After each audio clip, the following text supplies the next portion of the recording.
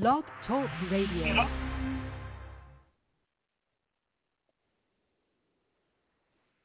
The B-I-B-L-E, that's the book for me. The B-I-B-L-E, that's the book for me. The B-I-B-L-E, that's the book for me. The B-I-B-L-E, that's the book. I have a book. It teaches me everything that I know in this book. It shows me how I need to grow in life. I read it and sing your name. The truth. It is my life and it's the way. It is how God speaks to me. The B-I-B-L-E, that's the book for me. I stand alone on the word of God. The B-I-B-L-E, that's the book for me. B-I-B-L-E, that's the book for me. B-I-B-L-E, that's the book for my friend. Could it be that it's friends? Oh, and I'm not sure. If they're right or if they're wrong, so I go and get this book off the shelf and learn from God. Who the creator of life himself. It is his letter to me. The B-I-B-L-E, that's the book for me. I stand alone on the word of God. The B-I-B-L-E. How did I seek him? It's in there. It's in the book. How will the world end? Guess what? It's in there too. Any burning questions rolling around in your mind, keep going to find. B-I-B-L-E, that's the book for me. I stand alone on the word of God. The B-I-B-L-E, B-I-B-L-E, that's the book for me. The book for me. I stand alone on the word of God. The B-I-B-L-E, it's in the book. That's Go Fish with the VRBLE, starting us off right. And that dude now is going to push start the lesson, sir. This is John Carter and Invisible Unity Made Visible here on Trippy Tory. I don't know that there's any portion of Scripture any more encouraging than the 8th chapter of Romans, is there? That nothing can separate us from the love of God, which is ours in Christ Jesus. Thanks to Carmela for ministering to us in that way. I want to give you a bit of a preview of next Sunday. We are back in our study of Ephesians, but next Sunday we are going to take a little bit of a break just for the 1 week because something has happened that I want to mention to you. Some of you may have read about it or heard about it. In Canada, the Parliament of Canada passed a bill called C4. It was passed by 100% of the Parliament. There were no dissenting votes. And Bill C4 makes it a crime to try to convert someone from homosexuality or transgender lifestyle. And it is considered a crime with a punishment of up to 5 years in prison if you make an effort to do that. Now, obviously, that strikes a blow at the church, which is exactly the intention, because the church is the greatest threat in any society to the comfort of sinners, right? So when they passed this bill, they put it into motion yesterday, so now it is a felony in Canada to endeavor to convert someone from the LGBTQ transgender lifestyle. And so I was contacted by some pastors who said all across Canada, this coming Sunday, 16th, they're going to be preaching on biblical sexual morality from their pulpits. And they're going to declare to the government what the Word of God has to say. So they asked me if I would join them, and of course I was eager to do that. And since that time we sent out some emails and made some connections, and at this point we have well over 3,000 others who are going to do the same next Sunday across this country. And I was asked by an interviewer 2 days ago, well, what are you going to label this Sunday? What are you going to call it when you deal with this? And I said, it's going to be called Conversion Sunday. Conversion Sunday. We are in the world for the purpose of conversion. That's why the church is here, and that we will be faithful to that. So you can be praying between now and next week. It'd be wonderful to have even more and more pastors join this stand for the truth. And it's not that we single out this particular sin as unique. All sin offends God, and sinners have to be saved from it all. It's not that we have some kind of special animosity toward those people, but it is because 1 Corinthians 6 says, of those people who are in sexual sin, effeminate homosexuals, such were some of you, but you have been sanctified.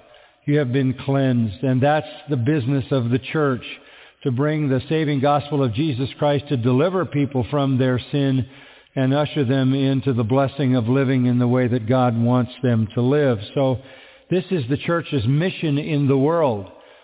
It's ramping up even in the United States. There are certain places in the United States that are beginning to pass laws along the same line. Canada will kind of initiate a drive here in our country. You may know that during the Obama administration, they had appointed about 250 people in the White House administration who were LGBTQ or transgender, and the current administration has exceeded that number in the first year. So they are going to protect those people that they have elevated as if the choice of that particular sin was both good for them and somehow noble and needed to be protected by law. So we're not surprised if laws are made. We already know that speaking against that can be deemed hate speech, and we're not surprised if laws are made to protect it.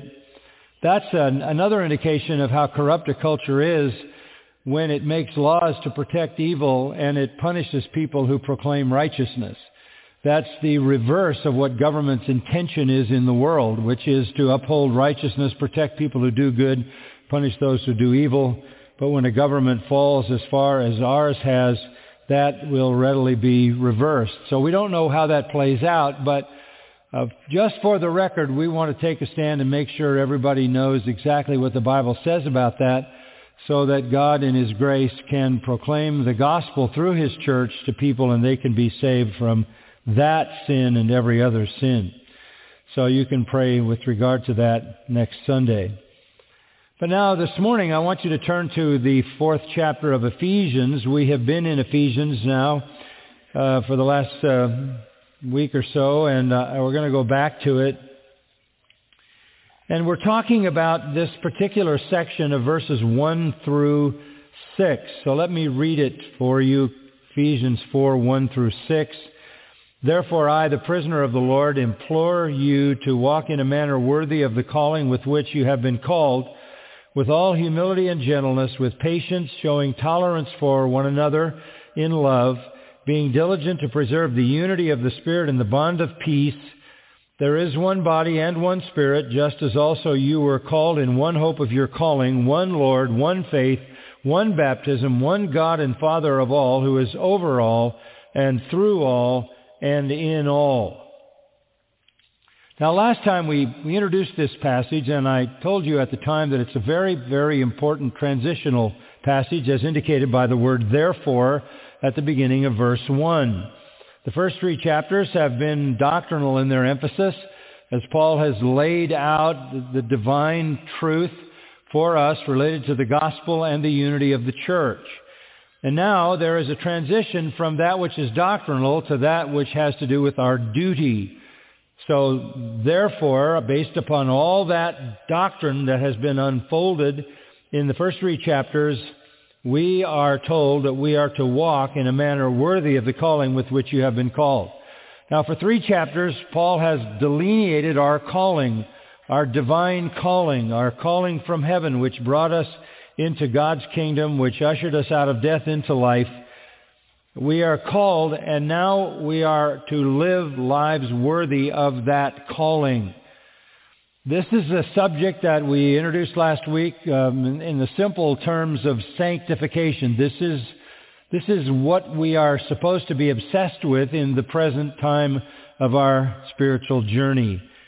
We are to be obsessed with our own sanctification and the sanctification of the people around us, which is just another way to say with walking worthy of our calling and with encouraging and helping others to do the very same.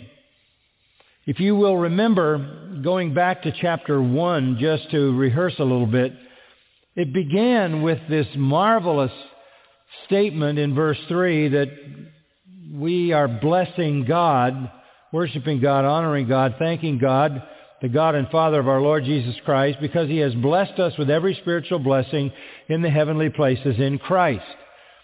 And then Paul goes from there all the way down to verse 14 to identify and list these incredible spiritual blessings.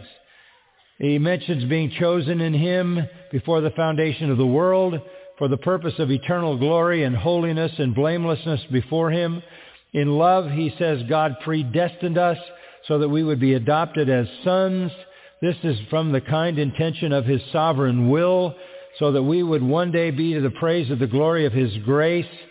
He granted us in verse 7 redemption through His blood, the forgiveness of our trespasses, all by the riches of His grace. He lavished all of it on us, and then He granted us wisdom and insight so that we would know the mystery of His will. And he goes on to unfold everything that we have, including in verse 11, an eternal inheritance which is waiting for us, and guaranteeing and sealing that inheritance, verses 13 and 14, is the gift of the Holy Spirit of promise. So Paul summarizes all the blessings, all the promises, all the privileges, all the glories, and all the graces of our salvation. And then at the end of chapter 1, he prays that we would understand all of this, that we would have clear knowledge of our possessions, that we would be theologically astute as to all that is ours in Christ. And so Paul prays for that. He mentions in verse 16 that he is praying for these believers. And what is he praying in particular direction for? Verse 17, the God of our Lord Jesus Christ, the Father of glory, may give you a spirit of wisdom and of revelation in the knowledge of Him. I pray that the eyes of your heart may be enlightened so that you will know what is the hope of His calling and what are the riches of the glory of His inheritance in the saints. Your spiritual life with God, your transformation began with your calling, divine calling, and consummates in your glorification. And the Apostle Paul is praying that God would give all of us a full understanding of everything from election, you might say, to final glorification. He wants us to understand the promises, the realities, the spiritual blessings that are ours in Christ. And all the way through that chapter, he mentions in Christ, in Christ, in Christ, in Christ, because they are ours, because He is ours and we are in Him. The sum of it all is this: based upon all of those spiritual privileges and things that he further delineates in chapters 2 and 3, as he talks about salvation by grace and the union of Jew and Gentile in the church, all of those glories, all of those promises, all of those expressions of divine power are in place, granted to us to the degree, look at chapter 3, verse 20, that He, being the Lord, is able to do far more abundantly beyond all that we ask or think according to the power that works within us. All of this is simply to say that we have the capacity to exceed our imaginations in things that God will accomplish through us, so that, verse 21, to him would be glory in the church and in Christ Jesus to all generations forever and ever. Amen. There is so much in deposit in the life of every believer. There is so much grace, so much power, so much privilege, so much promise deposited in the church of Jesus Christ that we should be seeing things that we can't even comprehend or imagine according to that very power that resides in us, even the power of God, the very power that raised Jesus from the dead, so that there would be glory given to God in what the church declares and what the church does in the world. That is the ideal picture of the church, that the church would be inexplicable on any human level, that no one would reduce us to a political lobby group or a right-wing conservative organization, but rather that we would manifest the glory of Christ in the church, generation after generation after generation. We have all that is necessary for that, and to do exceeding abundantly above and beyond all of that which we could even imagine. So, based upon all that has been given to us and activated in us by the presence of the triune God, we have all these possessions, we have all this power. We should be only explained on a supernatural level. And yet, sadly, the church struggles to have that kind of presence in the world. And the problem is that the church doesn't always live up to what it is. And that's why chapter 4, verse 1 says, I implore you to walk in a manner worthy of the calling with which you have been called. You've got to start acting like the church. We looked at that last time, and we said Paul is obsessed with sanctification. A lot of people are obsessed with a lot of different things, but for the Apostle Paul and for every believer, our obsession should be sanctification. We love to look at the doctrine of election, predestination. We love to look at the doctrine of divine sovereignty, divine intention, divine will, divine providence. We love to think about the doctrine of glorification, what is to come. But our real obsession as believers and the zone in which we live between justification and glorification is this sanctification process the Spirit of God is working out in us, in the world, so that the glory of Christ can be seen in the church, because the church manifests that glory through its own sanctification. This is Paul's passion, and we said it last time. He is obsessed with sanctification, and this should be every believer's obsession. He says to the Galatians that I'm in birth pangs until Christ is fully formed in you. In other words, I suffer pain until you're Christ-like, and that is the ultimate goal of salvation, the goal of sanctification. The Apostle Paul also makes it very, very clear at the end of the first chapter of Colossians that what he works for, what he sweats and toils for, what he agonizes for, is that every believer would be made complete in Christ. Later on in chapter 4, we'll see that he says the church is structured with the leaders so that the church may grow up into the fullness of Christ. So sanctification is his obsession, and it must be the obsession of the church, and I would venture to say it appears in the church in our world today. For many local congregations, it's far down the line if it even appears in the top 10. But for the Apostle Paul, sanctification is the objective of the church in the world, and therefore every believer's obsession. Now, Paul is very strong about this, and you'll notice in verse 1, he says, I implore you. I implore you. That's just a word that means to beg. plead. So we could say Paul is a beggar here. He is begging believers to walk in a manner worthy of the calling with which they have been called. And what exactly does he mean by that calling?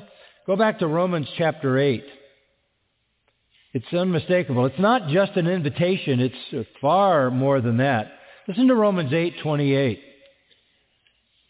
And we know that God causes all things to work together for good to those who love God, to those who are called according to his purpose.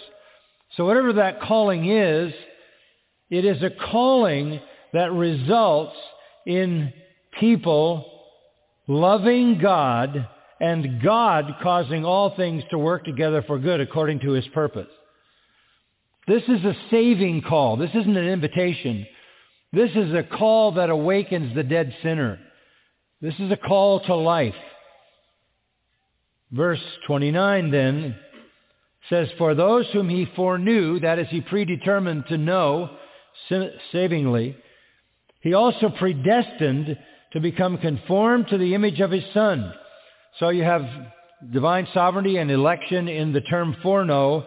You have predestination, and the predestination reaches all the way to conformity to the image of his Son, which is glorification when we're like Christ and when we see him as he is. But notice what he says in verse 30. Whomever he predestined, he also called. And these whom he called, he also justified. And these whom he justified, he also glorified. So this is not an invitation. This is an actual calling to life. They are predestined. They are called. Therefore they are justified. Therefore they are glorified. And no one is left out of that process once that process is set in motion in eternity past. So we are the called. This is to say that we have been called to life in Christ. You know, you might think of it this way, although perhaps you don't. You think about the conversion of the Apostle Paul on the road to Damascus, and we all remember the story. He was persecuting Christians. He was a hater of the gospel and a hater of Christ. He had known about Christ, but had been hostile to the truth of the gospel. And he had papers from the authorities to do whatever persecuting work he wanted to do on behalf of Judaism that was hostile toward Christianity. But what happened to him on the Damascus Road was extremely dramatic. He's going along, all of a sudden he's struck blind, and the Lord gives him life, awakens him from his spiritual death, and calls him to be an apostle. And you might look at that and say, you know, that is just so dramatic. That is just so dynamic. That is just so rare. But I would just encourage you with this. That is how every conversion happens. There's not always a Damascus Road. There's not always a light in the sky. But every conversion is a divine calling that turns somebody's life completely in the other direction. And it is an operation of God the Holy Spirit. It is a divine work of God. Somewhere along the line, if you're a Christian, you were stopped dead in your tracks. And the Lord opened your mind, awakened your heart, you repented and you believed the gospel because he granted you repentance and he granted you faith. So it is not an anomaly to conversion to see the conversion of Paul on the Damascus Road. It is how it happens. And his life was completely transformed. And that is what conversion is. It is a complete transformation that sends somebody going in the opposite direction. So Paul had that calling, and he knew that God was continually calling people out of darkness into light. He was continually calling and justifying and setting them for eternal glory. That was God's work and God's business, and Paul would always be faithful to preach the gospel so that the call could be activated, because the only way the call can be activated is if you hear and believe the gospel. The Spirit can only enable you to believe the gospel if you have heard the gospel. So Paul preached the gospel. But when it came to the church, his burden was sanctification. And that's why in verse 1, he says, I beg you to walk in a manner worthy of the calling with which you have been called. We saw last week that the calling of God is a high calling. It is a holy calling. It is a heavenly calling. We have been called into the kingdom of God. We have been called to become sons of God. We have been called to become children of God. We have been called out of death into life, out of darkness into light, out of deception into truth, and you know all those realities. And now that that has happened, we ought to live lives that are consistent with that new identity. We are in Christ, and we should walk in a manner worthy of that reality. Now notice that Paul does use the word implore or beg, and I would just remind you that there's an element of Christian ministry that pushes us all, including you as well as me, into being a beggar. We are beggars, but we're not begging for ourselves. We're begging for people to reach out and take what God is offering them. I think sometimes we may look at our evangelistic opportunity as some kind of a cold, calculating, straight-up conversation, and if it doesn't go anywhere, you just say, well, there wasn't any interest. That wouldn't work with the Apostle Paul. Paul was a beggar, and he was used to pleading and begging with sinners, and that's what the original verb there means. And he uses this verb and a few others all throughout the New Testament to describe this aspect of begging. Let me give you some examples. In Acts 26 and verse 3, he begged Agrippa to listen to him patiently and hear the story of his conversion. He begged this man who was a civil authority. In Romans 12:1, he begged Christian believers to present their bodies a sacrifice to God, living, holy, and pleasing to Him. In 2 Corinthians 2:8, he begged Christians to reaffirm their love for Him. In 2 Corinthians 5:20, remember, he begged sinners to be reconciled to God. 2 Corinthians 6:1, he begged sinners not to reject the gospel. Galatians 4:12, he begged Christian brothers to follow his example away from legalism. In Philemon, verses 9 and 10, he begged for the church to love a repentant son of the faith. He was always begging. Just summing up what I said, he begged for people to listen to the gospel. He begged for people to be saved. He begged for them not to reject it. He begged for people to follow his example, to love others, to live in the freedom Christ had given them.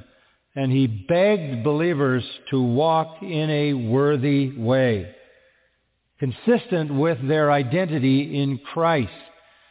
This is a matter of what our Lord said when he said that you are to be holy, way back in the book of Leviticus, as I am holy. And Peter picks that up, doesn't he, in his epistle? Be holy, for I am holy. This is how we are to live. We are the children of God. We are to manifest the very nature of God planted within us. So we looked at that verse last time, and we looked at it from the vantage point of the call to the worthy walk. And it was a divine call from God himself. Now, I want to take it a little further, not very much further, but a little further. Look at verse 2. It says, with all humility and gentleness, with patience, showing tolerance for one another in love, being diligent to preserve the unity of the Spirit in the bond of peace. Now you will remember, if you've been with us, that all through the second half of chapter 2, all through chapter 3, unity was the issue. The Apostle Paul, under the inspiration of the Holy Spirit, is calling for the church to be one, to manifest its unity. Unity that it already possesses spiritually needs to manifest in terms of its conduct and behavior. So we're going to look in verses 2, 3 at how we get to that kind of manifest unity. And it all starts with this, verse 2. Here's the beginning, with all humility. So if you're going to walk in a worthy way, you start with all humility. With all humility. Pride is the default position of every human being who is fallen. Pride is natural. It is probably our most natural sin. Because we are, by nature, as sinners, we tend to protect ourselves, defend ourselves, justify ourselves, satisfy ourselves. That is why all sin can be categorized this way: lust of the flesh, lust of the eyes, pride of life. Lust of the flesh, lust of the eyes, pride of life. It's what I see, I want. It's what I feel, I want. It's what satisfies me, and I'm the most important person. That is the character of all fallen sinners. So they default to being proud. And therefore, in history and ethnology, the study of people groups, you will find that most societies basically turn pride into a virtue. They turn pride into a virtue. Perhaps a good illustration of that is to make a very simple statement that will explain it clearly. Gay what? Pride. Now, why would you ever attach pride, a wretched sin, with another sin and therefore somehow make it noble when it is the most ignoble possible? But that is what sinners do. They're proud about their deviations. They're proud about their wretchedness. That's the default position of all sinners. So when you have been called by God and you have been awakened and granted eternal life, there will be in your heart a completely new impulse generated by the Spirit of God, validated by the Word of God, and set into motion in your new nature toward humbling yourself. And it will happen from the very beginning of your salvation, because you wouldn't have been saved if you didn't humble yourself, right? What did Jesus say? Unless you become as this little child, you can't even enter the kingdom of heaven. So you came in humble. What do you mean by that? You came in not offering anything that you had done as meriting your salvation. You came in not having achieved anything which God would accept as sufficient enough to have Him accept you. You came bankrupt, dead in your trespasses and sin. You offered Him absolutely nothing, and that is as humble as you can get. You have nothing to offer God at the point of your salvation, and you start at that point of lowliness and humility, and frankly, you stay there. You start there in salvation, you stay there in sanctification. Now, we know that pride is the original sin, because if you go back to the fall of Satan, which is described in Isaiah 14, Ezekiel 28, you have two passages where we find Satan, who is the anointed cherub, who is in the garden with God, and he decides he wants to elevate himself, and he wants to take over for God. And so he says, I will, and tries to elevate himself, and that was the fall of Satan and the demons that went with him. In the garden, it was Eve's desire to be God-like that caused her to disobey God. It's always the sinner's pride that keeps him from God. In the end, the sinner wants to hold on to what he wants, what he desires, what he lusts for, and what he finds satisfying. So pride is always the default position. So it's not surprising that you have to humble yourself to be saved, nor is it surprising that you have to be marked as a believer, being sanctified by all humility. So let me just see if I can't talk about that for a little bit. Proverbs 16:5 says, everyone that is proud in heart is an abomination to the Lord. Everyone that is proud in heart is an abomination to the Lord. Verse 18 of Proverbs 16, pride goes before destruction, and a haughty spirit before a fall. Proverbs 21:4, a high look and a proud heart is sin. Isaiah 2:11, the proud look of man will be abased, and that man will be humbled. Malachi 4:1, the day is coming when the arrogant will be set on fire. Set on fire. God opposes the proud and gives grace to whom? To the humble, James 4:6. Proverbs 15:33 says, before honor is humility. Proverbs 22:4, by humility and the fear of the Lord are riches and honor in life. Proverbs 27, verse 2, let another man praise you and not your own mouth. Humble yourselves in the presence of God, James 4:10, and He will lift you up. So when we're thinking about this idea of walking worthy, when we're thinking about sanctification, here's where you start, okay? Here's where you start. You start with all humility. That's the beginning. In other words, the worthy walk is a walk that demands, at the very outset, humility.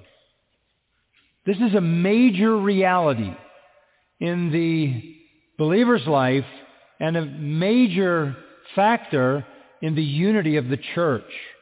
And I want to show you that in the highest way that I can show you. In John 17, I want you to look at it. John 17. We're going to look at the Gospel of John in a few places to illustrate this. But in John 17, our Lord prays for those who are His disciples and those who will be His disciples in the future. But I want you to notice His prayer down in verse 21. He prays that they may all be one. That they may all be one. Even as you, Father, are in me and I in you, that they also may be in us, so that the world may believe that you sent me. This is amazing. He's praying that we would all be one in the same way that the Son and the Father are one. So in what way are the Son and the Father one? In nature, right? In essence. In person.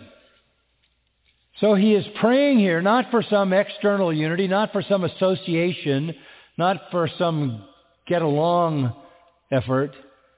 He is praying that there will be a spiritual unity in the church that is like the spiritual union in the Trinity.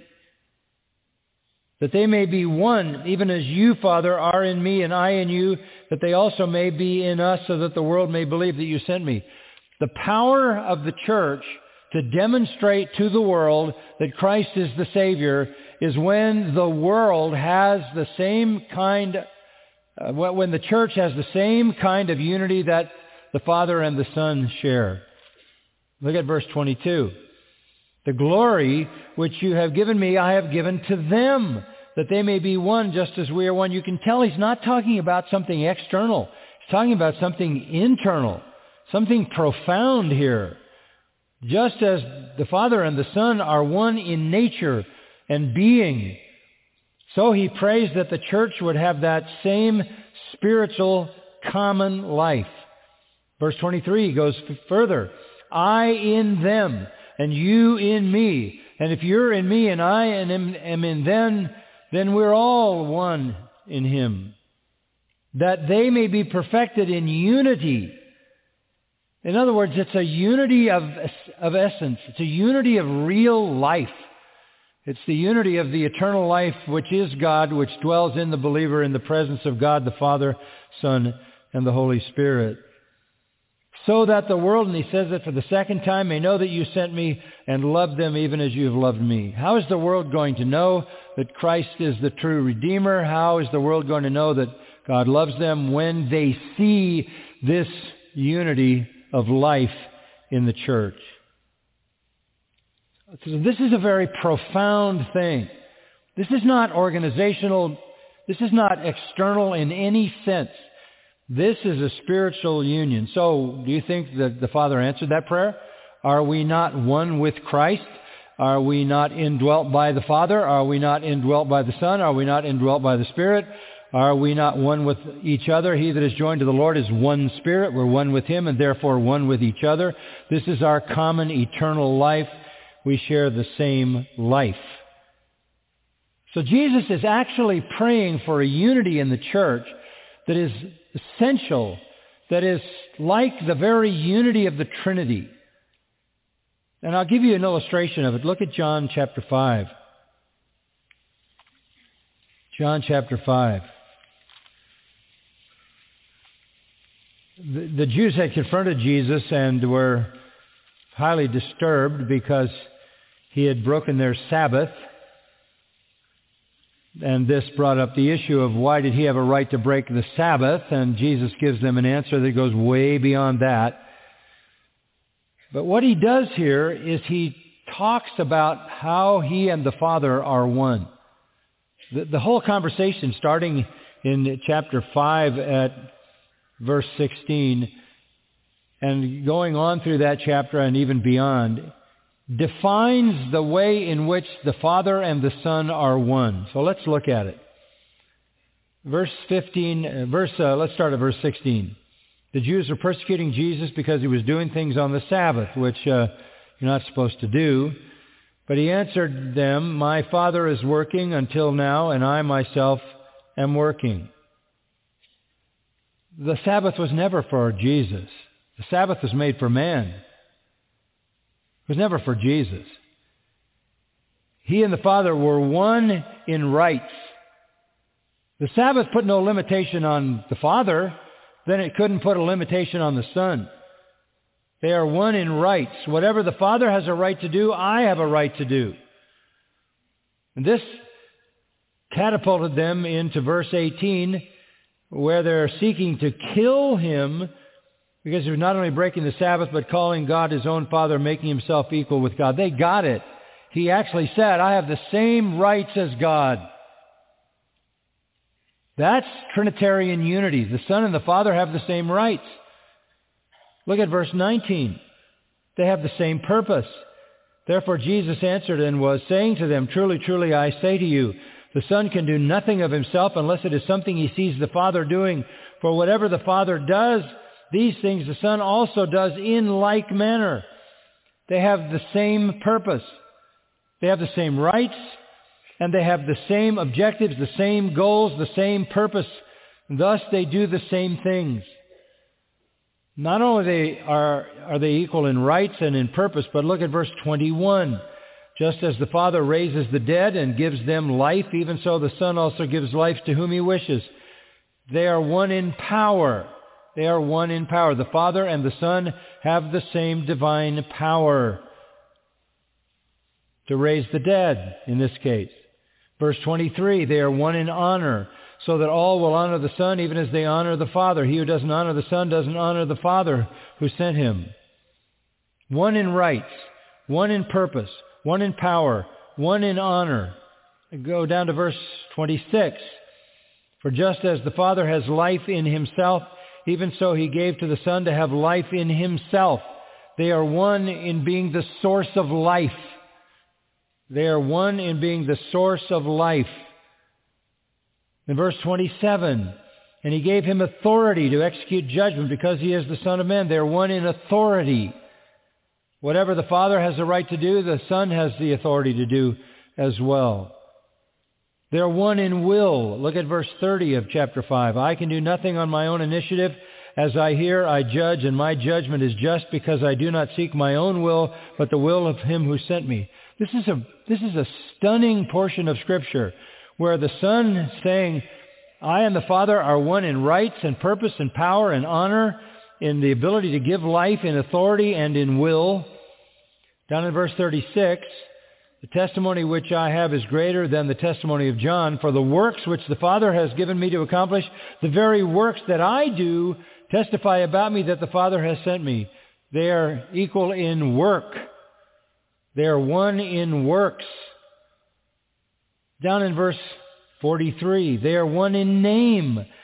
I have come in my Father's name, and you do not receive me. If another comes in his own name, you will receive him. I am one in name with the Father. That is to say, we come from the same eternal, divine, everlasting Godhead. If you go over to chapter 7 of John's Gospel in verse 16, Jesus says, my teaching is not mine, but his who sent me. They are one in doctrine, one in doctrine. Over in chapter 12 of John's Gospel, in verse 44, Jesus cried out and said, he who believes in me does not believe in me, but in him who sent me. They are one in being the objects of saving faith. They are one in salvation. And then over to John 17, in verse 1. Jesus says, lifting up his eyes to heaven, Father, the hour has come. Glorify your Son, that the Son may glorify you. Glorify your Son, that the Son may glorify you. They're one in glory.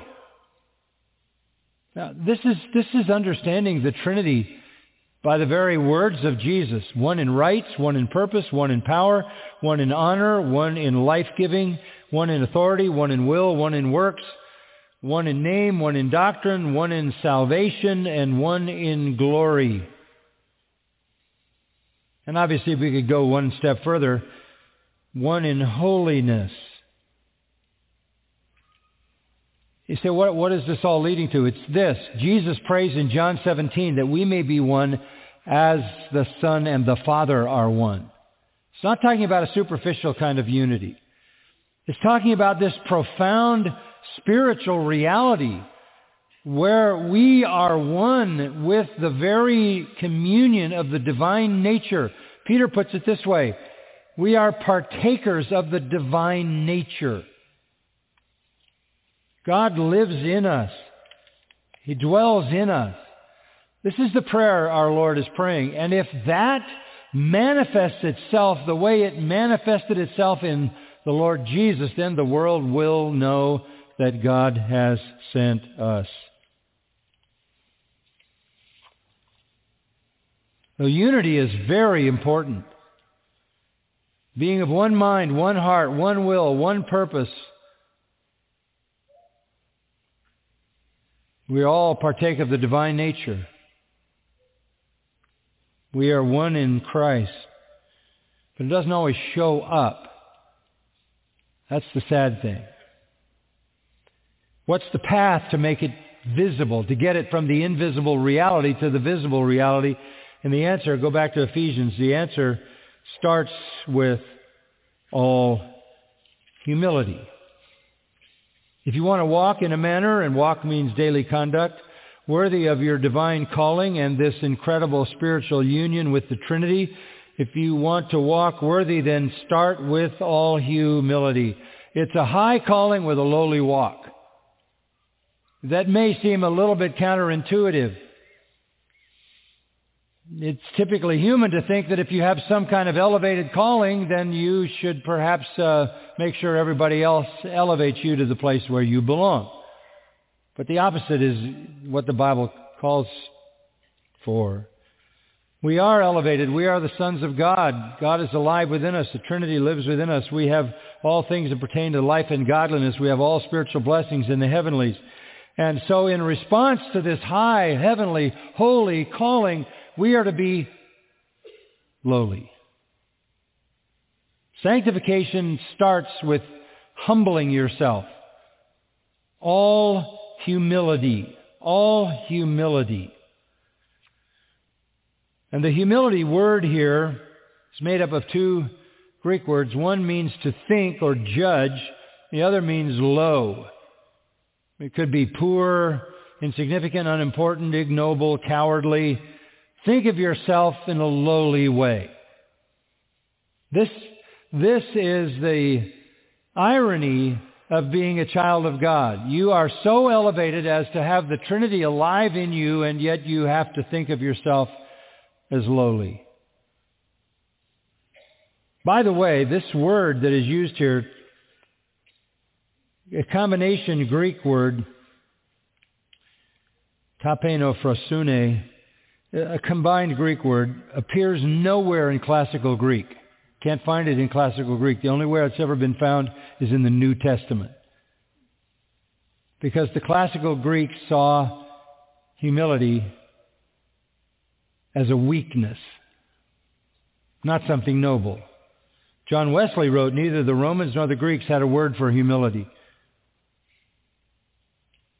In secular literature, first couple of centuries AD, humility, if it does appear in anywhere in culture, appears as a weakness, to think lowly, to be weak, to be cowardly, to be faint-hearted, to have, one lexicon says, to have a servile mind. Pagans, as we would expect, because this is the default position of all fallen sinners, look on humility as a weak virtue, if a virtue at all. It's pitiful. And that's why there's no word in classical Greek that would, in any sense, elevate humility. But God elevates it and calls not just for occasional humility or perhaps one or another kind of humility, but all humility, total humility, nothing but humility. It's the basic position, the default position of sanctification. Start by humbling yourself. Now we have an incredible model for this. And not surprisingly, turn to Philippians 2. You might be saying to yourself, I thought we were supposed to think of ourselves as significant children of God, kings and priests and all of that. All of that is true. And one day you will be exalted, but that's for the Lord to do in His good time. For now, even though you have a high calling, you are called to a lowly walk. And your example is Jesus. Notice how Paul's concern for unity comes out in chapter 1 of Philippians, verse 27. And he speaks as if he were talking to the Ephesians. It's the same emphasis. Conduct yourselves in a manner worthy of the gospel of Christ, worthy of your calling, so that whether I come and see you or remain absent, I will hear of you. This is what Paul wants. This is his passion, his obsession. I will hear of you that you are standing firm in one spirit, with one mind, striving together for the faith of the gospel. This again is his passion for the sanctification of his people, which sanctification is manifest to the world when it is one, when unity is its result. So Paul wants to hear the church is united in one mind, in one spirit, standing together for the faith of the gospel. But how do you do that? Chapter 2. Therefore, if there's any encouragement in Christ, and there certainly is, if there's any comfort of love, and there is, if there's any fellowship of the Spirit, and there is, if there's any affection and compassion within the framework of spiritual life, and there is, Paul says, make my joy complete. I want to stop right there. This is all he asks. His joy is complete at this point. He's not asking for a laundry list of things. Make my joy complete. This will do it. Be of the same mind, maintaining the same love, united in spirit, intent on one purpose. In other words, live in the world in a way that reflects the image of God that you see even in the Trinity. The Father and the Son and the Spirit have the same mind, maintain the same love, are united and intent on one purpose. This is how the church is to live in the world. Let that invisible unity be visible. Now that's a challenge for us. So Paul comes back at us in verse 3 and tells us we have to say no to certain things. Do nothing from selfishness or empty conceit, but with humility of mind regard one another as more important than yourselves. Do not look out for your own personal interests, but also for the interests of others. Selflessness. This genuine spiritual unity cannot be made manifest unless we decide that we are going to be of the same mind, the same love, the same spirit, the same purpose. In other words, we get our theology together, and then that we live utterly selfless and unselfish lives. Somebody might say, well, for those of us who are elevated in Christ, this seems like going down pretty far. Well, I'll help you with that if you go to verse 5. Here's your model. Have this attitude in yourselves, which was also in Christ Jesus, who, although he existed in the morphe of God, did not regard equality with God a thing to be grasped. The eternal Son in the presence of the eternal Father, equal in every sense eternally, did not hold on to that, verse 7, but emptied himself, taking the form of a slave and being made in the likeness of men. Being found in appearance as a man, he humbled himself by becoming obedient to the point of death, even death on a cross. So if you're thinking it might be beneath you to humble yourself, you have to look at Jesus and see what he did. It is the greatest condescension, obviously, of all condescensions. It is incomprehensible to us to understand how far down he came because we can't comprehend how high he was. But he didn't hold on to it. He emptied himself of divine prerogatives. He took on the form of a slave, made in the likeness of men, humbled himself by being obedient, then humbled himself to death, and then humbled himself to the kind of death, even crucifixion, the most ignominious, brutal kind of death. So Jesus is your example of humility. For the purposes of God and to accomplish God's will, he humbled himself. And then verse 9, for this reason also God highly exalted him. Leave the exaltation to God, right? Isn't that what we know from what Scripture says? Humble yourselves and the Lord will what? Exalt you, lift you up. Jesus was an example of humility. He was acquainted with grief. He was hated without a cause. He had nowhere to lay his head. He was persecuted, betrayed, condemned, delivered up, despised, lifted up on a cross, mocked, numbered with criminals, killed.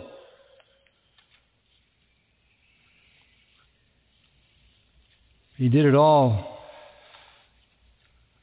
because it was the will of God, and left himself in God's hands, and God highly exalted him and gave him a name above every name, that at the name Lord every knee would bow.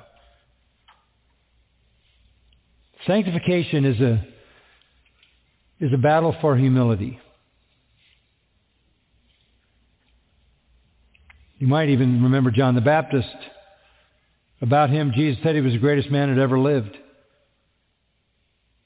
And yet he said about his Lord, he wasn't worthy to unstrap his sandal. And he said, I must decrease and he must increase. So sanctification, the pathway to sanctification is down. It's down. Humble yourself and the Lord will lift you up. And where his church is humble, it is united, and its love is manifest, and the world can see the power of Christ and the gospel. If the world is to believe that the Father sent the Son, it's going to be because the church manifests that power of the Father and the Son and the Spirit in making visible its invisible spiritual unity. Let's pray. Father, we are again grateful for the privilege of accessing the truth of heaven through your word. There is no confusion about what it calls for, what it demands of us, and we know that the path to exaltation is a path of humility. The Apostle Paul said that he would never judge himself, but he would wait until the secrets of the hearts were known, and then every man would have his praise from God. Help us not to seek the praise of men, but to humble ourselves in love toward one another, that we may make manifest the true spiritual unity in a visible way by the love and unity in the life of the church. Thank you, Lord, that you have shown us this and you have led us to this truth through the years. And we want this church to be a testimony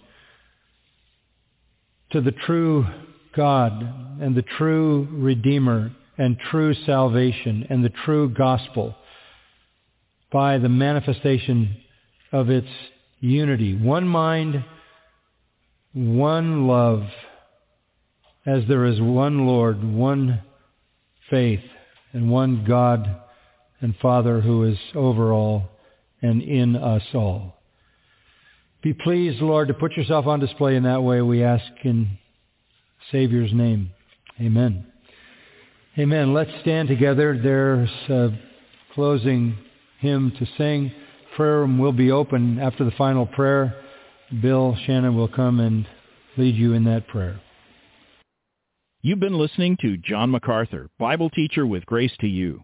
For free access to all of John's lessons and a listing of study Bibles and books available for sale, visit Grace to You's website at gty.org. John MacArthur and Grace to You reserve all copyright protection under applicable law. Our copyright policy is available at gty.org, and it includes instructions for and limitations on duplicating this digital file.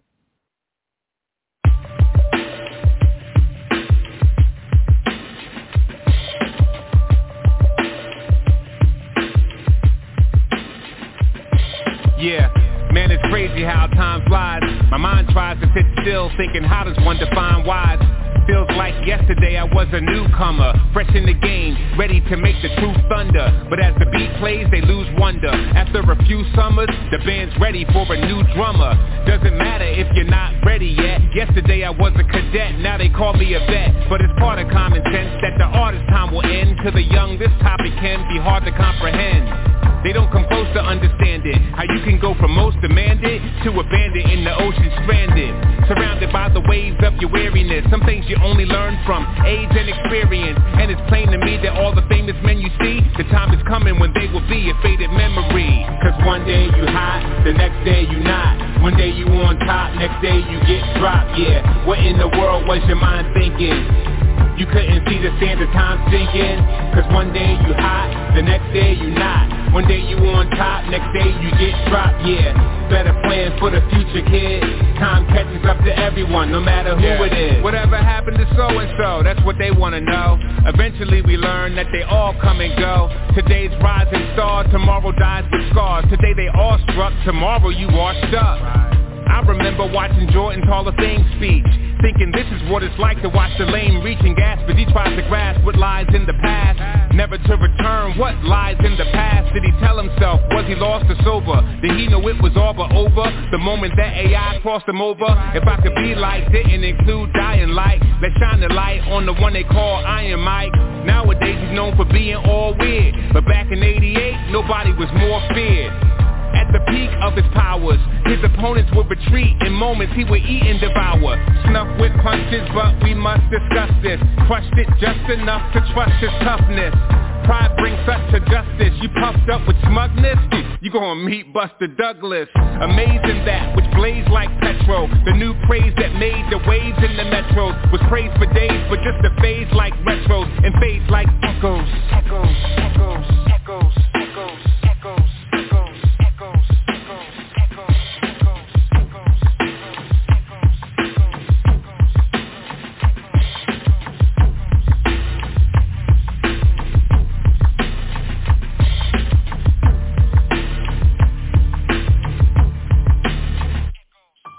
Cause one day you hot, the next day you not. One day you on top, next day you get dropped, yeah. What in the world was your mind thinking? You couldn't see the sand of time sinking. Cause one day you hot, the next day you not. One day you on top, next day you get dropped, yeah. Better plan for the future, kid. Time catches up to everyone, no matter who it is. What I'm speaking on is seriously welcomed by the few. Even no experience to tell you that it's true. On your radio station, this won't be found on the playlist. Wisdom, the sound of the sages, resounding for ages. The older I get, I notice it. The whole of the script, it's found in the pages, the holy writ, not the cash speech of the reverend, but what a man sees under heaven. Ecclesiastes 1:11. No matter who you are, death aims to stop ya. Whether banker, doctor, or Frank Sinatra. Before your time is done, meet the timeless one, the dying, death-defying, rising, shining sun. King Jesus astounds and amazes. He pounded the pavement to save those who were bound to their cages. So let us praise the one who made the Everglades. Our debt was paid, so in glory will never fade. Never fade, never fade, never fade, never fade, never fade, never fade.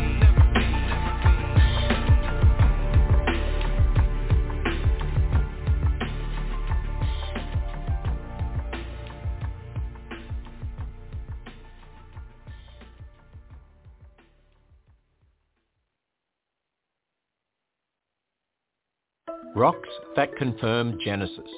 This is Ken Ham, an Aussie transplant with the passion for sharing the truths of God's Word. Throughout the Grand Canyon, there are thick rock layers that are smoothly bent. Now, evolutionists believe these layers were laid down slowly, one after the other. So, how were they bent while hard? Well, they believe heat and pressure allowed the rock to bend without breaking. If that's true, the rocks would show clear signs of metamorphosis when under a microscope. Now, evolutionists just assume this. They've never actually checked the rocks to see if they've been changed. So creation geologist Dr. Andrew Snelling did. During a 4-year research project, he found no evidence the rocks had been metamorphized. In other words, the evolutionary explanation does not work. Discover more about this exciting new research when you visit our website at AnswersRadio.com and listen to this program again or view a transcript at AnswersRadio.com.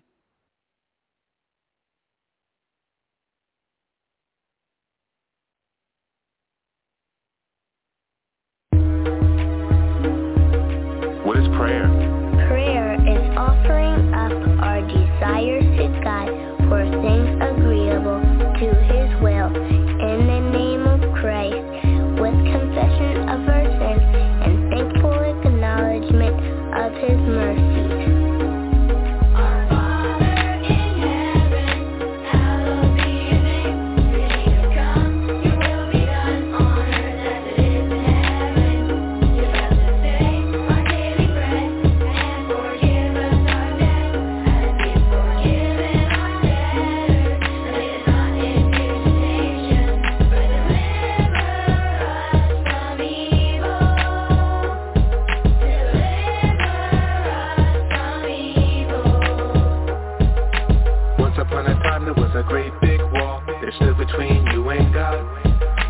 Jesus Christ came and paid it all when our Lord was crucified.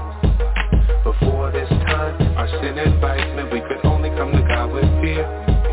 But now through faith in the risen Christ, we can pray and God will hear. And though we can't see Him, He's close not far, so it really doesn't matter how old you are. Because of Jesus, your Heavenly Father smiles on you because you're now His child. You can pray.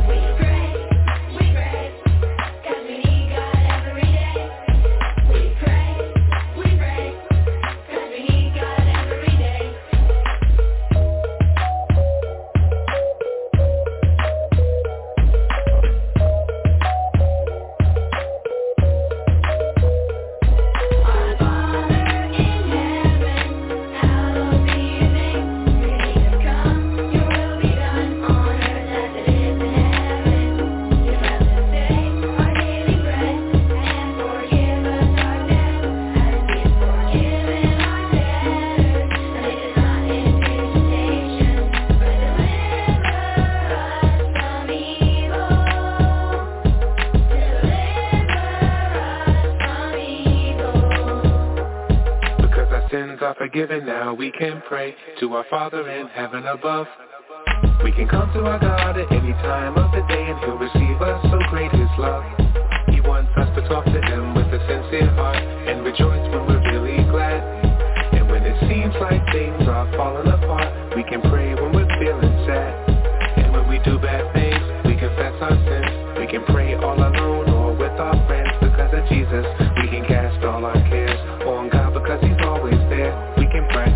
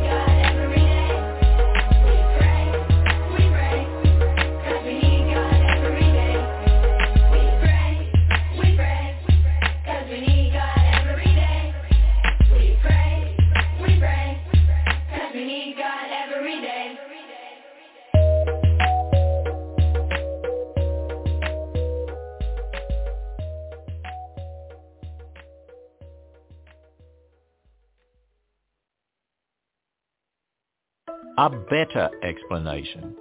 This is Ken Ham on a mission to strengthen the global church with God's Word. Yesterday we learned about folded rock layers in the Grand Canyon. Now the evolutionary explanation for these folds just does not work. You see, evolutionists believe the rock layers were laid down slowly, then heat and pressure allowed them to bend without breaking. But brand new research shows the rock showed no evidence of this. And that's exactly what we'd expect starting with God's Word. You see, according to the Bible's history, there was a catastrophic global flood. This flood would have rapidly laid down the rock layers. Then they were bent while they were still soft. You see, it's the Bible's history that explains the world around us, not evolutionary ideas.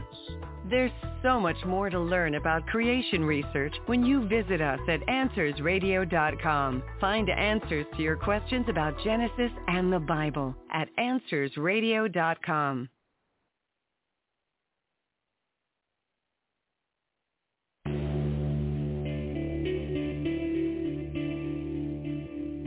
Father who art in heaven. Breaking news out of Haiti, the largest, most powerful earthquake in the region's history. The federal judge's ruling is allowed to stand. This year's National Day of Prayer could likely be the country's last. Thy will be done on earth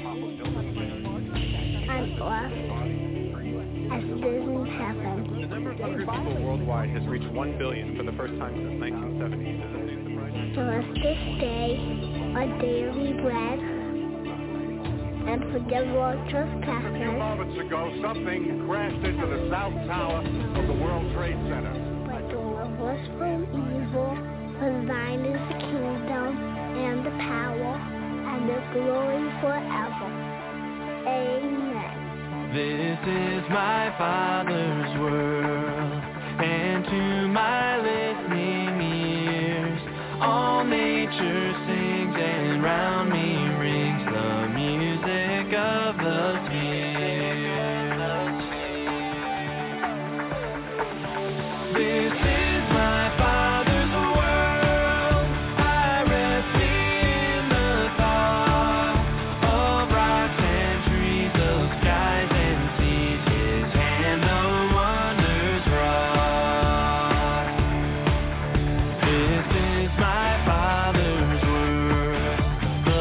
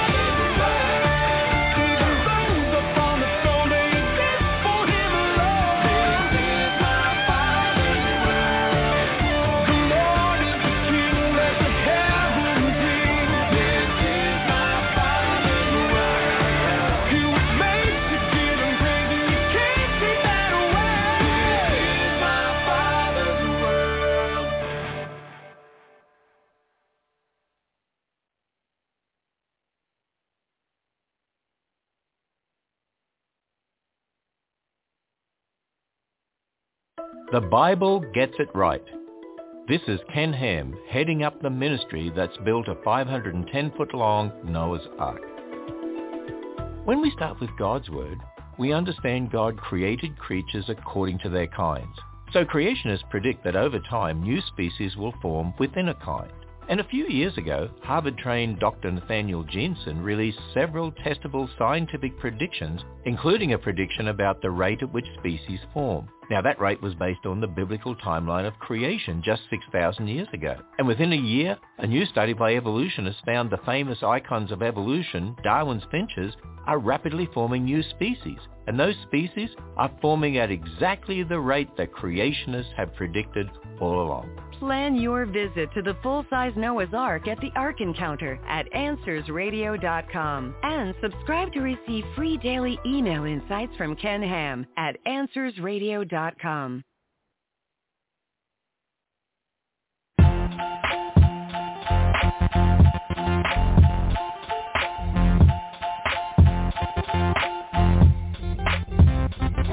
All right, here we go, kids. Gather round. A brand new sound to praise the one who has the crown. In today's lesson, we'll talk about the Holy Bible, the most important book we all need for survival. The Bible is God's message for this world. It's for every man and woman, every boy and girl. And that message is that if we turn to Christ and place our trust in Him, we'll have eternal life.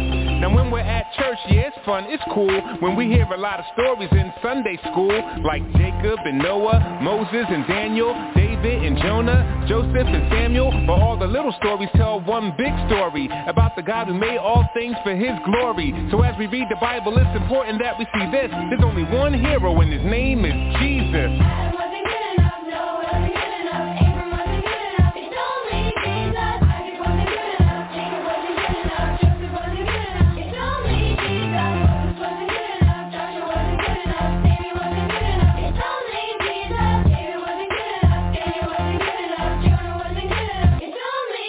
In the story of the Bible, where should we begin? When God made the whole wide world just by speaking. By His great might, He said, let there be light. The light He called day and the dark He called night. He made the earth and the seas, the dirt and the seeds, the herds and the trees, the birds and the bees. But the big surprise God had up His sleeve. On day number 6, created Adam and Eve, made in the image of the beautiful Most High. God told them, be fruitful and multiply. Everything's yours, but that tree do not try. Cause in the day you eat it, you're surely going to die. I'm sure you know the rest. Yes, they failed the test. And ever since then, the world has been a big mess. So as we read the Bible, it's important that we see this. There's only one hero and His name is Jesus.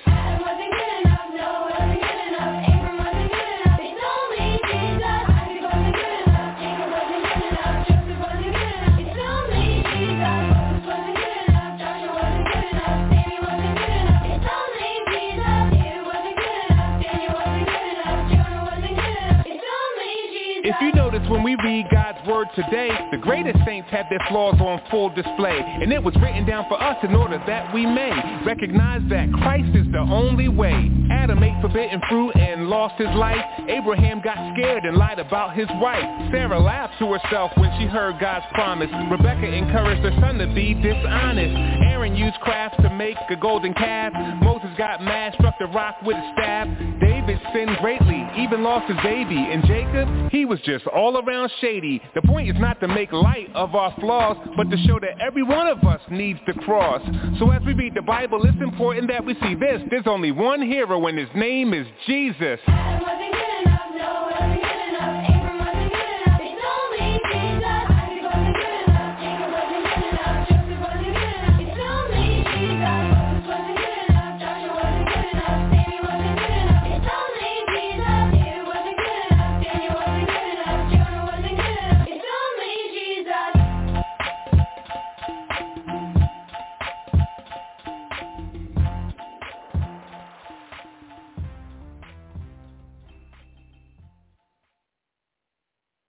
It's only because of God's Word. This is Ken Ham, and we produce the family-friendly Answers Bible curriculum. This week we looked at groundbreaking research done by 2 world-class creation scientists. And it's research that was done because the scientists start with God's word. You see, evolutionists just assume folds in certain rock layers must have formed a certain way because of their worldview of millions of years. They never researched this idea. They just assumed it because it must be true for their worldview to work. But when research was actually done, it didn't confirm evolutionary ideas. And in genetics, exciting discoveries are being made that are only possible because the researcher is starting with a biblical timeline. Yes, it's certainly an exciting time to be a Christian. Get more answers when you visit us at AnswersRadio.com and find resources for your home, church, and Christian school when you go to our website at AnswersRadio.com.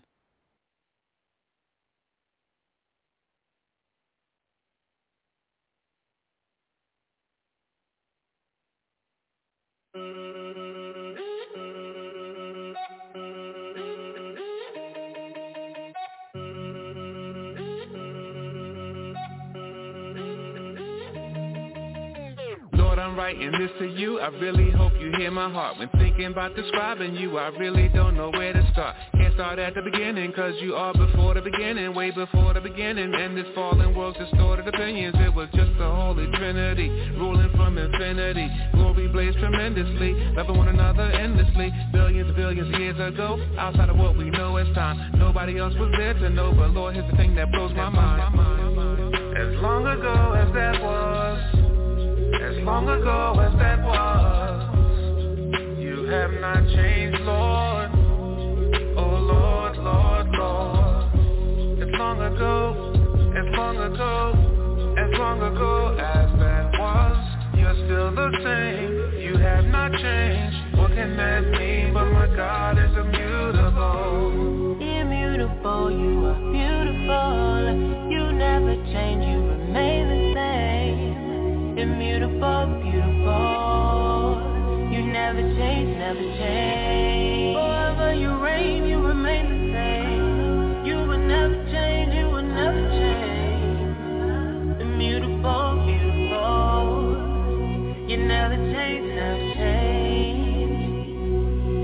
I was thinking just the other day how you reign supreme by far. Not just because of what you do, but simply because of who you are. There's none like you in existence. You are God and you need no assistance. Even though we show you resistance, you sent Jesus to close the distance that existed between God and man, according to your sovereign plan. We changed many times in one lifespan. I've changed even since this song began. Lord, I'm so glad that you're not like us. All that you do will certainly last. You are the rock that we can trust. Shows us back in eternity past. As long ago as that was, as long ago as that was, you have not changed, Lord. Oh Lord, Lord, Lord.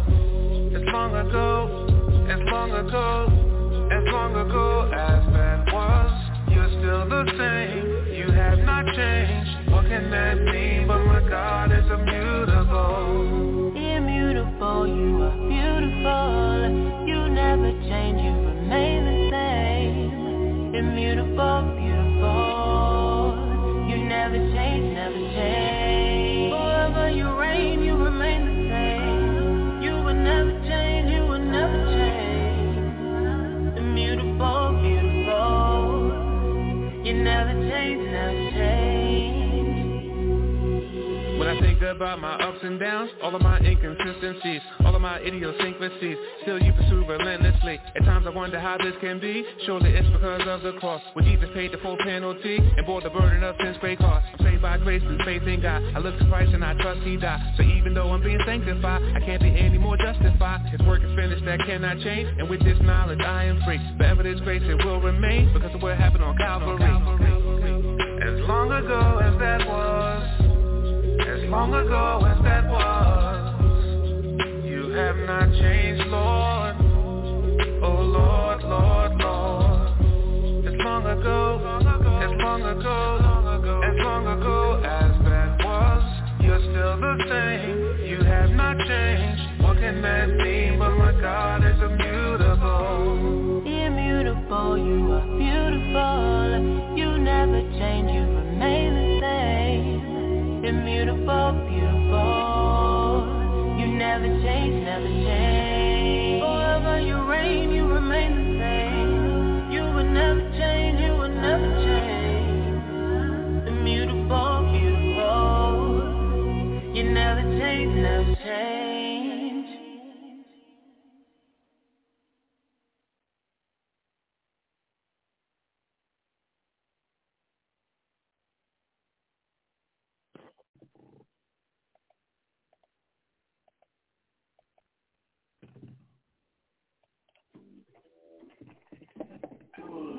Seventh-day Adventists say that worship should be on Saturday, not on Sunday, hence the name Seventh-day Advent. Their leading prophet, Ellen G. White, said that to worship on Sunday is to worship the beast. Seventh-day Adventism began in the 1800s out of the failed Millerite movement after William Miller made a bunch of false prophecies about the return of Christ. James and Ellen G. White became the most prominent leaders, claiming to receive special revelation from God. But like Miller, Ellen White also made false predictions about Christ's return. Adventists deny the existence of the soul, which also warps their doctrines about humanity, salvation, and hell, claiming that God would never send a person to hell. Adventists deny that people are born sinful, but only that they have sinful tendencies. Ellen White said that Jesus came to our world not to reveal what a God could do, but what a man could do. She also taught that Jesus did not atone for sins by his death on the cross, but that there is a final atonement coming later. So according to Seventh-day Adventists, your sins are not forgiven when you come to faith, and you have no assurance of salvation. But the Bible says to followers of Jesus, your sins are forgiven for his name's sake. I write these things to you who believe in the name of the Son of God, that you may know that you have eternal life. Jesus warned that false Christs and false prophets would arise so as to lead astray, if possible, even the elect. Beware of Seventh-day Adventists, a false church with a false gospel, when we understand the text.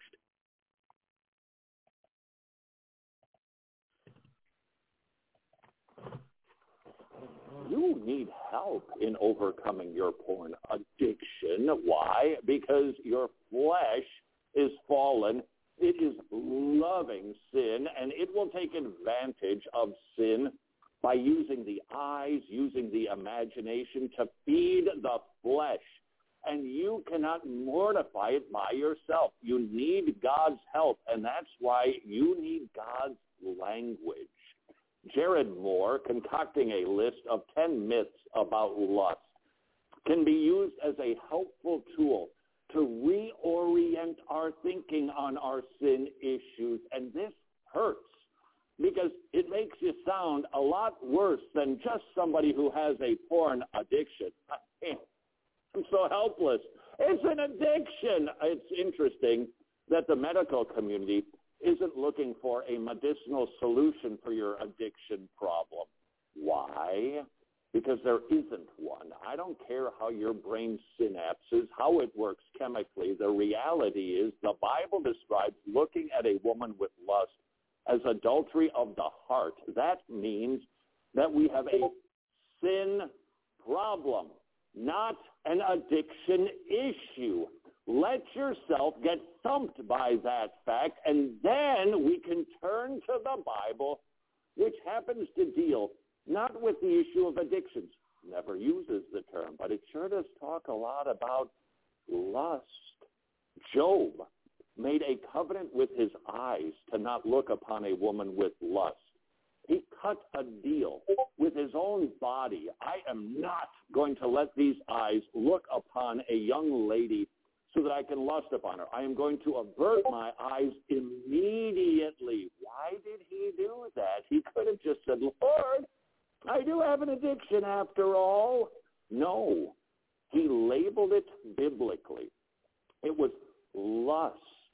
It was looking at something that doesn't belong to you and seeking it for your own pleasure, which, by the way, would also be covetousness. It would also be a violation of, well, pretty much every commandment there is. Why? Because it is not a medical problem you have. It is a sin issue. Let's take our beating, shall we? From Jared Moore, myth number 4, I lust because I desire marriage. No. You lust because you desire sexual immorality.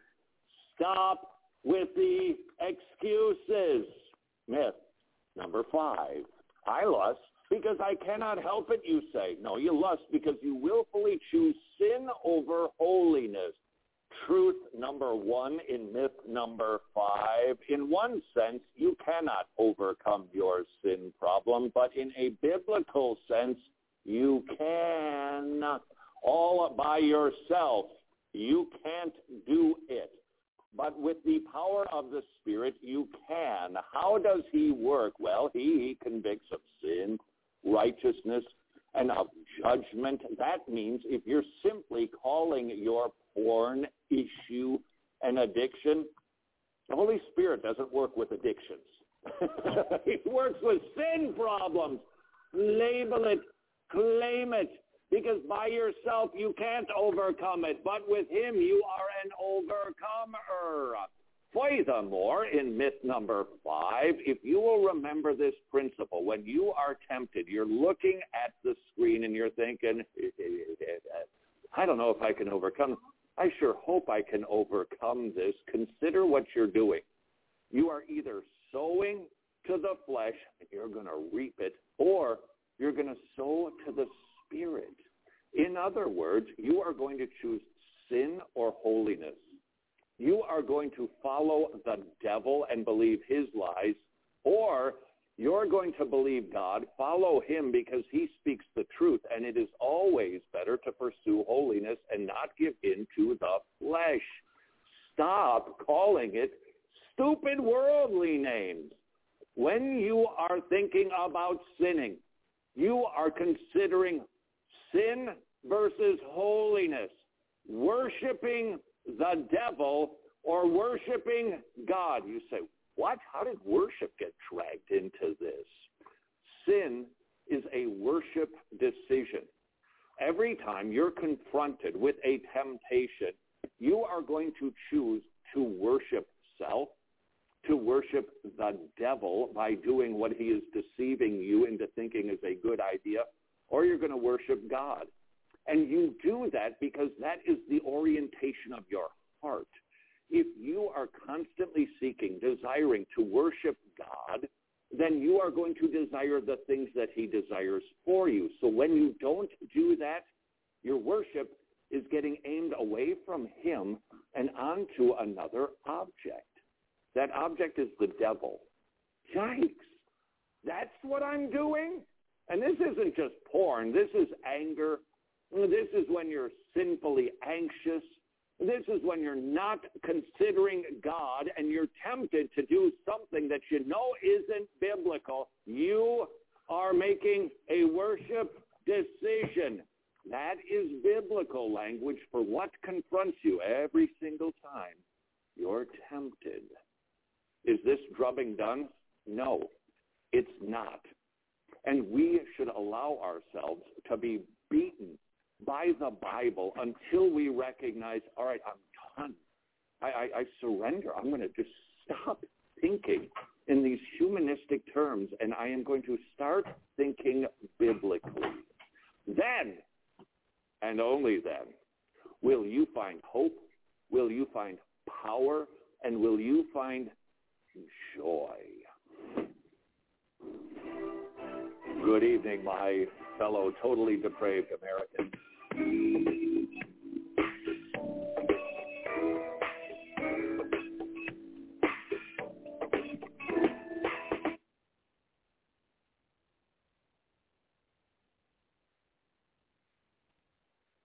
Hello, ladies and gentlemen. My name is Justin Peters. I hope that you and your family are doing well today. I want to thank you so very much for joining me for this podcast. This is a podcast that I had no plans to do. Was not planning on doing anything, at least for another 10 days or so on my YouTube channel, because I've got so much on my plate right now. But I feel compelled to do this. Many of you have heard of the interview that Babylon Bee did with Elon Musk a few weeks ago. I like Babylon Bee. I think a lot of their stuff is really funny. I've shared some of their stuff with others before, and it's, kind of back and forth between friends, texting to each other, whatnot. Some of their stuff is funny, but I was not aware of what exactly transpired in that interview until today. Now, best I can tell, this interview was posted on their YouTube channel back in December 21st. And the big headline from this interview that they did with Elon Musk was that Elon Musk said that he's not perverted enough to work at CNN. That was the big headline. That's what got a lot of laughs. And I heard about that. I saw the little clip of that. But I did not watch the entire interview. I did not watch it until this morning, and I was tipped off to this by a video that Ray Comfort put up this morning. And I watched it, and Ray and I exchanged a few texts with it, and he and I are both absolutely heartbroken over what happened in that interview. And I just feel compelled to say something about this, because at the end of the interview, Babylon Bee presented the gospel to Elon Musk, and it was absolutely appalling. It would be embarrassing. It would be comically bad if it weren't that we were talking about a real man with a real soul who needs to hear the gospel, and they had the perfect opportunity to do it, and they didn't. They call themselves Christian. I want to show you, I took the last 6 or 7 minutes of this interview, which is where they presented the gospel. And I'm going to play the entirety of it. Now, at a few points, I'm going to interrupt and I'm going to offer, talk about what we're hearing. But I promise you, from start to finish, from the time they began presenting the gospel all the way to the end, I'm not taking anything out. You'll see the entire thing, and I'll just interrupt on a few occasions to offer some comment, and then I'll have some closing thoughts. Here we go. All right, final question to close the time out here. Yeah, I mean, we're here. We're, the Babylon Bee is a Christian organization, and we're a ministry. So lest you think that Babylon Bee is just kind of a secular, satirical organization, no. He says we're a Christian organization and a ministry. And for those of you who follow the Babylon Bee, you know that they are well versed in theological issues, because they put stuff up mocking Benny Hinn and Joel Osteen and those kind of guys. Hey, fine with me, obviously. But they also put stuff up with Paul Washer and John MacArthur, and so they know who these guys are. They know what they teach. These are ostensibly Christians. Keep that in mind as you watch the rest of this. Well, how come we're doing the show on a Sunday? Why do you gather? Why do you keep it in church? Exactly. We have to make it church right now. We made a day of rest. We did in church. Like God said, don't work on Sunday. Okay. Let's go to God. We're going to straighten out those ones. Get into the whole rest thing again. Straight up. This is church. So to make this church, we have to make sure. We're wondering if you could do us a quick solid and accept Jesus as your Lord and Savior. So he says to Elon, we wanted to know if you would do us a quick solid and accept Jesus as your personal Lord and Savior. Quick solid. So you may be thinking, oh, that's just kind of their way of introducing the gospel in a funny sort of way, and surely they're going to explain what that means to have Jesus as your Lord and Savior. Surely they're going to explain that, right? Personal words, quick prayer. And so now there's this just nervous, awkward laughter, and he says, "Oh, it's just a quick prayer. That's all salvation is. Just a quick prayer. No big deal." I mean, let's just say, I agree with advocate, and that there's great wisdom in the teachings of Jesus, and I agree with those teachings. And things like turn the other cheek are very important, because as opposed to an eye for an eye. An eye for an eye leaves everyone blind. So forgiveness, is important, and so clearly Elon Musk has some vague familiarity with Jesus and some of the things he did, some of the things he taught, but he does not believe that Jesus is God. He believes that Jesus was just this moralistic teacher. You can tell by the things he's saying, and that should be abundantly clear to the Babylon Bee guys who are part of a Christian ministry. Treating people as you would wish to be treated. Love thy neighbor as thyself. Very important. So it's like a 60-70%. Yeah. As Einstein would say, I believe in the God of Spinoza. Okay, so just real quickly, the reference there to Spinoza, he's referring to Baruch Spinoza. Spinoza was a Dutch philosopher back in the 17th century, so the 1600s. And Spinoza believed in a God, little g, God, but not the God. He believed that God is simply the summation of all of the physical laws of the universe. So he did not believe in a personal God. He did not believe that God was the creator. In fact, he stated very directly that God is not the creator. God is just the kind of summation of the physical laws of the universe. So clearly not a Christian, obviously.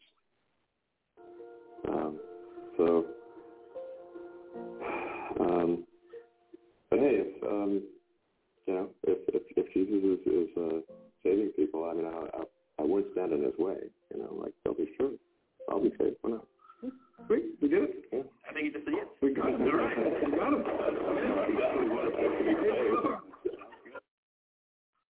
What? I think he just said yes. Hey, we got him. Praise the Lord. What? What are you talking about? We got him. What are you talking about? Praise the Lord. Praise the Lord for what? For what? You just sat there and listened to Elon Musk give you his basically pantheistic view of God, and that Jesus is just a moral teacher who spun some good yarns and did some nice things. There's no difference between that Jesus and Gandhi. And they said, we got him? Praise the Lord? Are you kidding me? I actually happen to believe what the Bible says about Christ and who he is and what he did. I actually happen to believe that the Bible is trustworthy and true when it says that people who die in their sins will spend an eternity in hell. And you have the audacity to say we got him, praise the Lord? You offered not one scintilla, not a hint of any explanation of who Jesus is. You listen to him give his pantheistic view of God and this weak spirituality, and I'm not mad at Elon Musk at all. My heart breaks for Elon Musk. My heart absolutely breaks for him because here he is being interviewed for like an hour and a half by Christians. How much do you have to hate someone? How much do you have to hate someone to know that they think they're okay with God and not tell them the truth? Not give them the gospel? How much, Babylon B, guys? Kyle Mann and Dylan, and how much do you have to hate? How much do you hate Elon Musk? If you really believe the Bible is what it claims to be and Jesus is who he claimed to be, if you really believe that, if you really believe the gospel, how much do you have to hate Elon Musk to sit there and listen to him? It's obvious he's not a Christian. It's obvious he's dead in his trespasses and sins. It's obvious he's unregenerate. And not give him the gospel and just say, oh, praise the Lord. Woohoo, we got him. Are you kidding me? There's more. I've heard more gospel from Joel Osteen. Joel Osteen would be ashamed at what you guys just did. He would blush with shame. I've heard more gospel from Deepak Chopra. Unbelievable. Do we really believe what we say we believe? Do we really believe that people who die in their sins will spend an eternity in hell under the full, undiluted fury of God's wrath? Do we believe that? Do we really believe that Jesus offers them the only way of escape? Unbelievable. You want to get baptized or anything? I want to start that. Oh, okay. Yeah. So, yeah. They got through the water. It's a baby. Cool. Oh, want to get baptized? You know, as he shakes his water bottle. It's all a joke, isn't it? It's all just fun and games.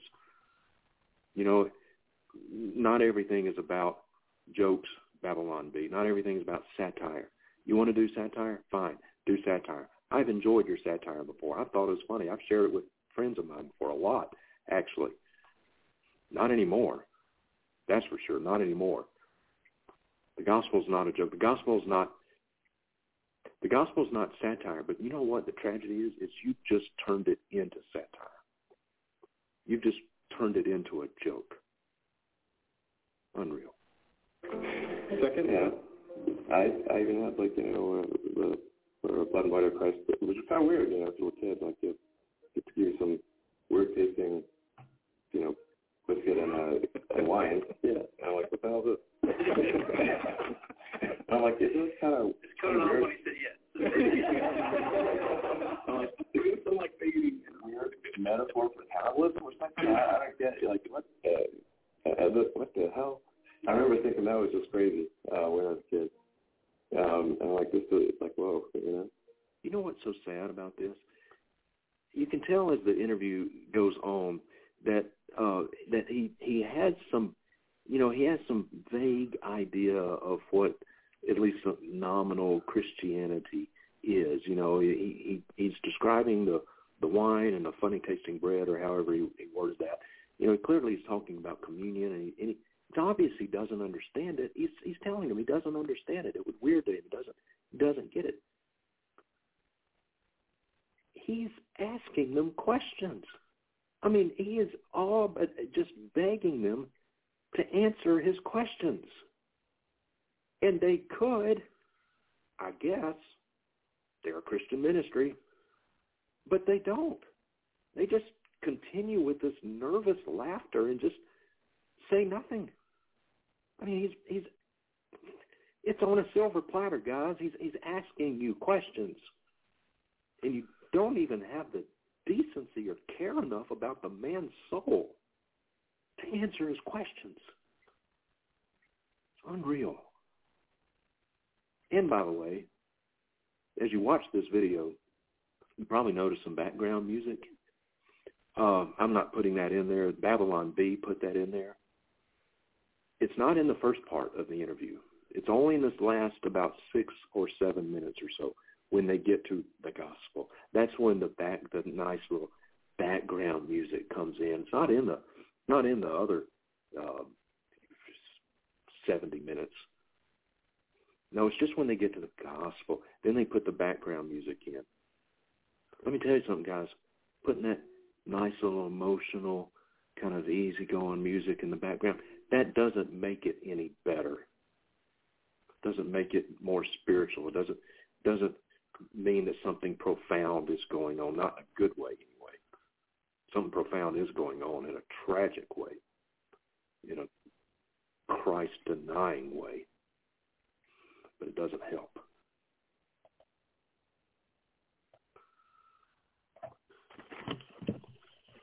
Sorry for the cussing, didn't know I was in there, but now I'm skipping towards the end of the video.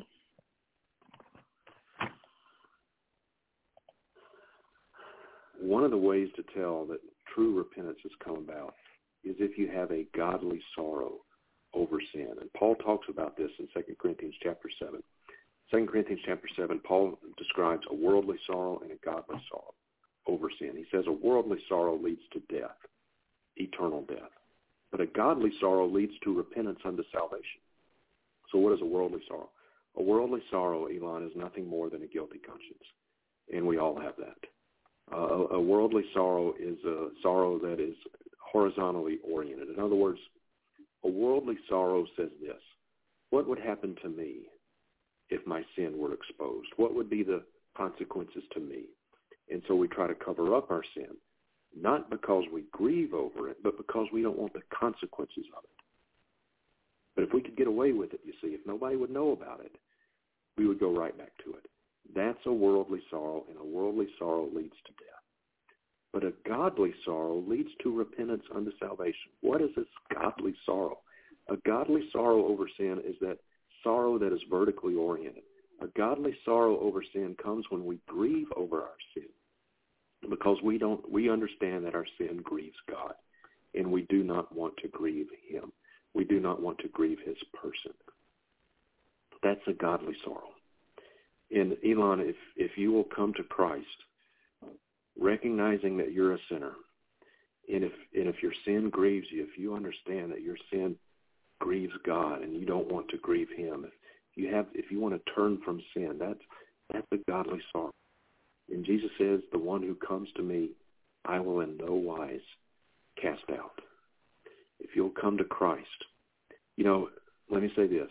It's good and it's right to warn people to flee from the wrath to come, to flee from God's wrath. It's good and it's right to warn people about hell. But just as much as we should want a Savior from hell, we should want a Savior from our sin. The person who wants a Savior from hell, but not a Savior from sin, has a Savior from neither.